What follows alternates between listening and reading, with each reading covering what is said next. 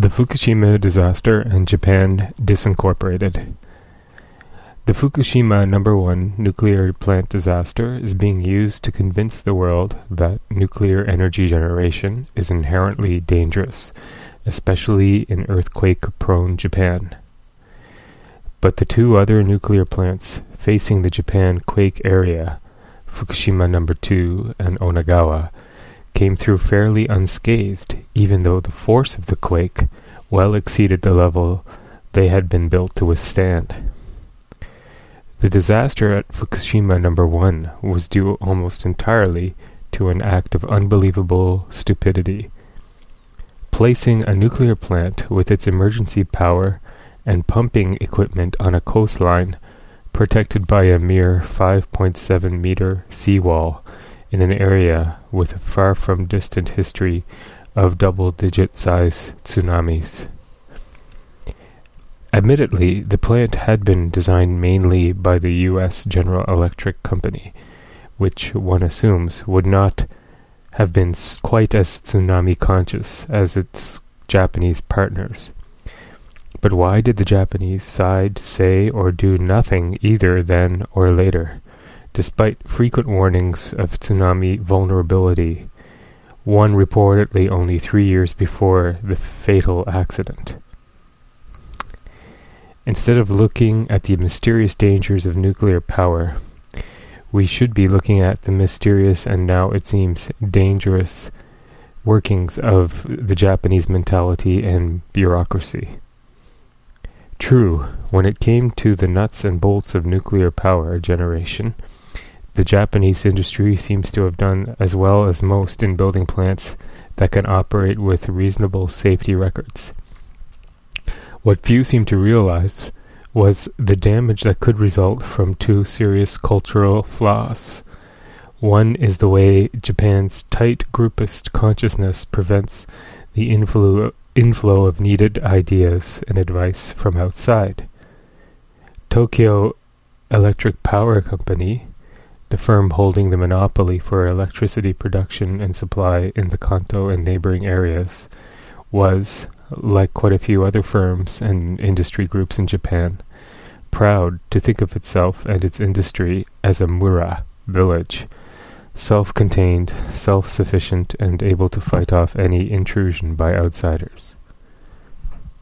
The result was the dangerous complacency that I saw so alarmingly in my several years on several nuclear industry committees, and that Prime Minister Naoto Kan correctly described as the myth of nuclear safety.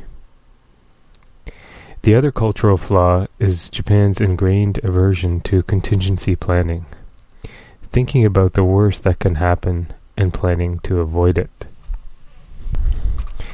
Writing in Japan's leading economic newspaper, Nihon Keizai, senior staff writer Yasuhiko Ota quotes a top METI official as saying, "It is regarded as immoral for a company responsible for the safety of a facility to assume that the worst could happen.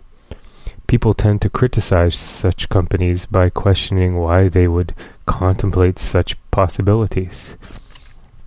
This is an extraordinary situation in a modern 21st century society.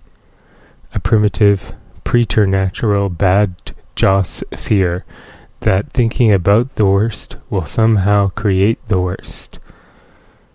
Obviously, it should have no place in the nuclear industry, even allowing for the industry fear that any admission of weakness would strengthen the anti-nuclear lobby. Admittedly, the nuclear power industry has also had to contend with an environment lobby determined to keep the coastline free of concrete barriers. The Hamaoka nuclear plant in Shizuoka has had to be closed down mainly because it too lacks adequate tsunami barriers along its attractive beachfront. The anti-public works lobby add to the drumbeat with the slogan, "Welfare before concrete." What are they saying now when they discover that the lack of concrete to protect Japan's fishing ports has done very severe damage to the welfare of many good people in some of those ports. In the case of Fukushima, they did not need much more concrete anyway. All the TEPCO people had to do was move emergency equipment to higher land, away from the oceanfront. The refusal to do this, or even think about it, verges on the criminal. The Fukushima disaster should be forcing a lot more people in Japan to think a lot more deeply about the way their society operates. When the crisis hit, those well-paid, elite-educated TEPCO semi-bureaucrats, the company was notorious for its close links to the government, could do little more than make constant ritual bows of apology. They left everything to their dedicated subordinates to handle. The TEPCO president, in effect, went to bed for some weeks. He could not stand the strain. The one thing they all seemed able to get right was the angle of their bows and the placement of hands along impeccable trouser creases. The government has now appointed a committee headed by a Japanese history professor to advise on cleanup and plans for the future. I discovered what the professor knows about disaster relief as a member of his 1995 post-Kobe earthquake committee, where I was told that if helicopters had been used to drop water on the house fires threatening to engulf the entire city, the people trapped below might have been crushed by the weight of the water. The primitive logic seemed to be that it's better to be burned alive by fate than to be hurt by a deliberate act of officialdom. Today, the government, big business, and the history professor fret over the official debt problem as an obstacle to funding disaster recovery efforts. Here, too, Japanese village thinking seems quite unable to cope with the fiscal tsunami about to arrive. All they can propose is raising taxes, thus further cutting spending and slowing the economy, and slashing tax revenues, which will, as in the Koizumi years, add to the very debt that is supposed to be cut. Meanwhile, the conservative, stuck-in-the-mud planners refuse even to consider the simple solution to the official debt problem recommended by some competent outsiders: monetization, by which either the Bank of Japan buys non-interest-bearing government bonds, or Tokyo issues its own currency, as Japan did so brilliantly in the past, when it pulled itself out of the 1930s Great Depression well ahead of others. I recently attended a news conference and had the chance to ask Economy and Fiscal Policy Minister Kaoru Yosano why Japan could not do this in an economy where inflation, the usual problem with monetization, seemed unlikely. All he could do was recite the BOG, bureaucratic and big business dogmas, namely that inflation was likely and it would depreciate the currency. Yet most foreign experts would agree that mild inflation and some currency depreciation are just what Japan needs to get out of its chronic economic woes. What has gone wrong? The critics used to talk about Japan Incorporated, an economic juggernaut powered by a nexus of well-trained, motivated bureaucrats and sharp businessmen keen to take over the world. At the time, Japan seemed to have the people and the energy to do that. Post-war reconstruction efforts made them think more about their national rather than the group Miura interest.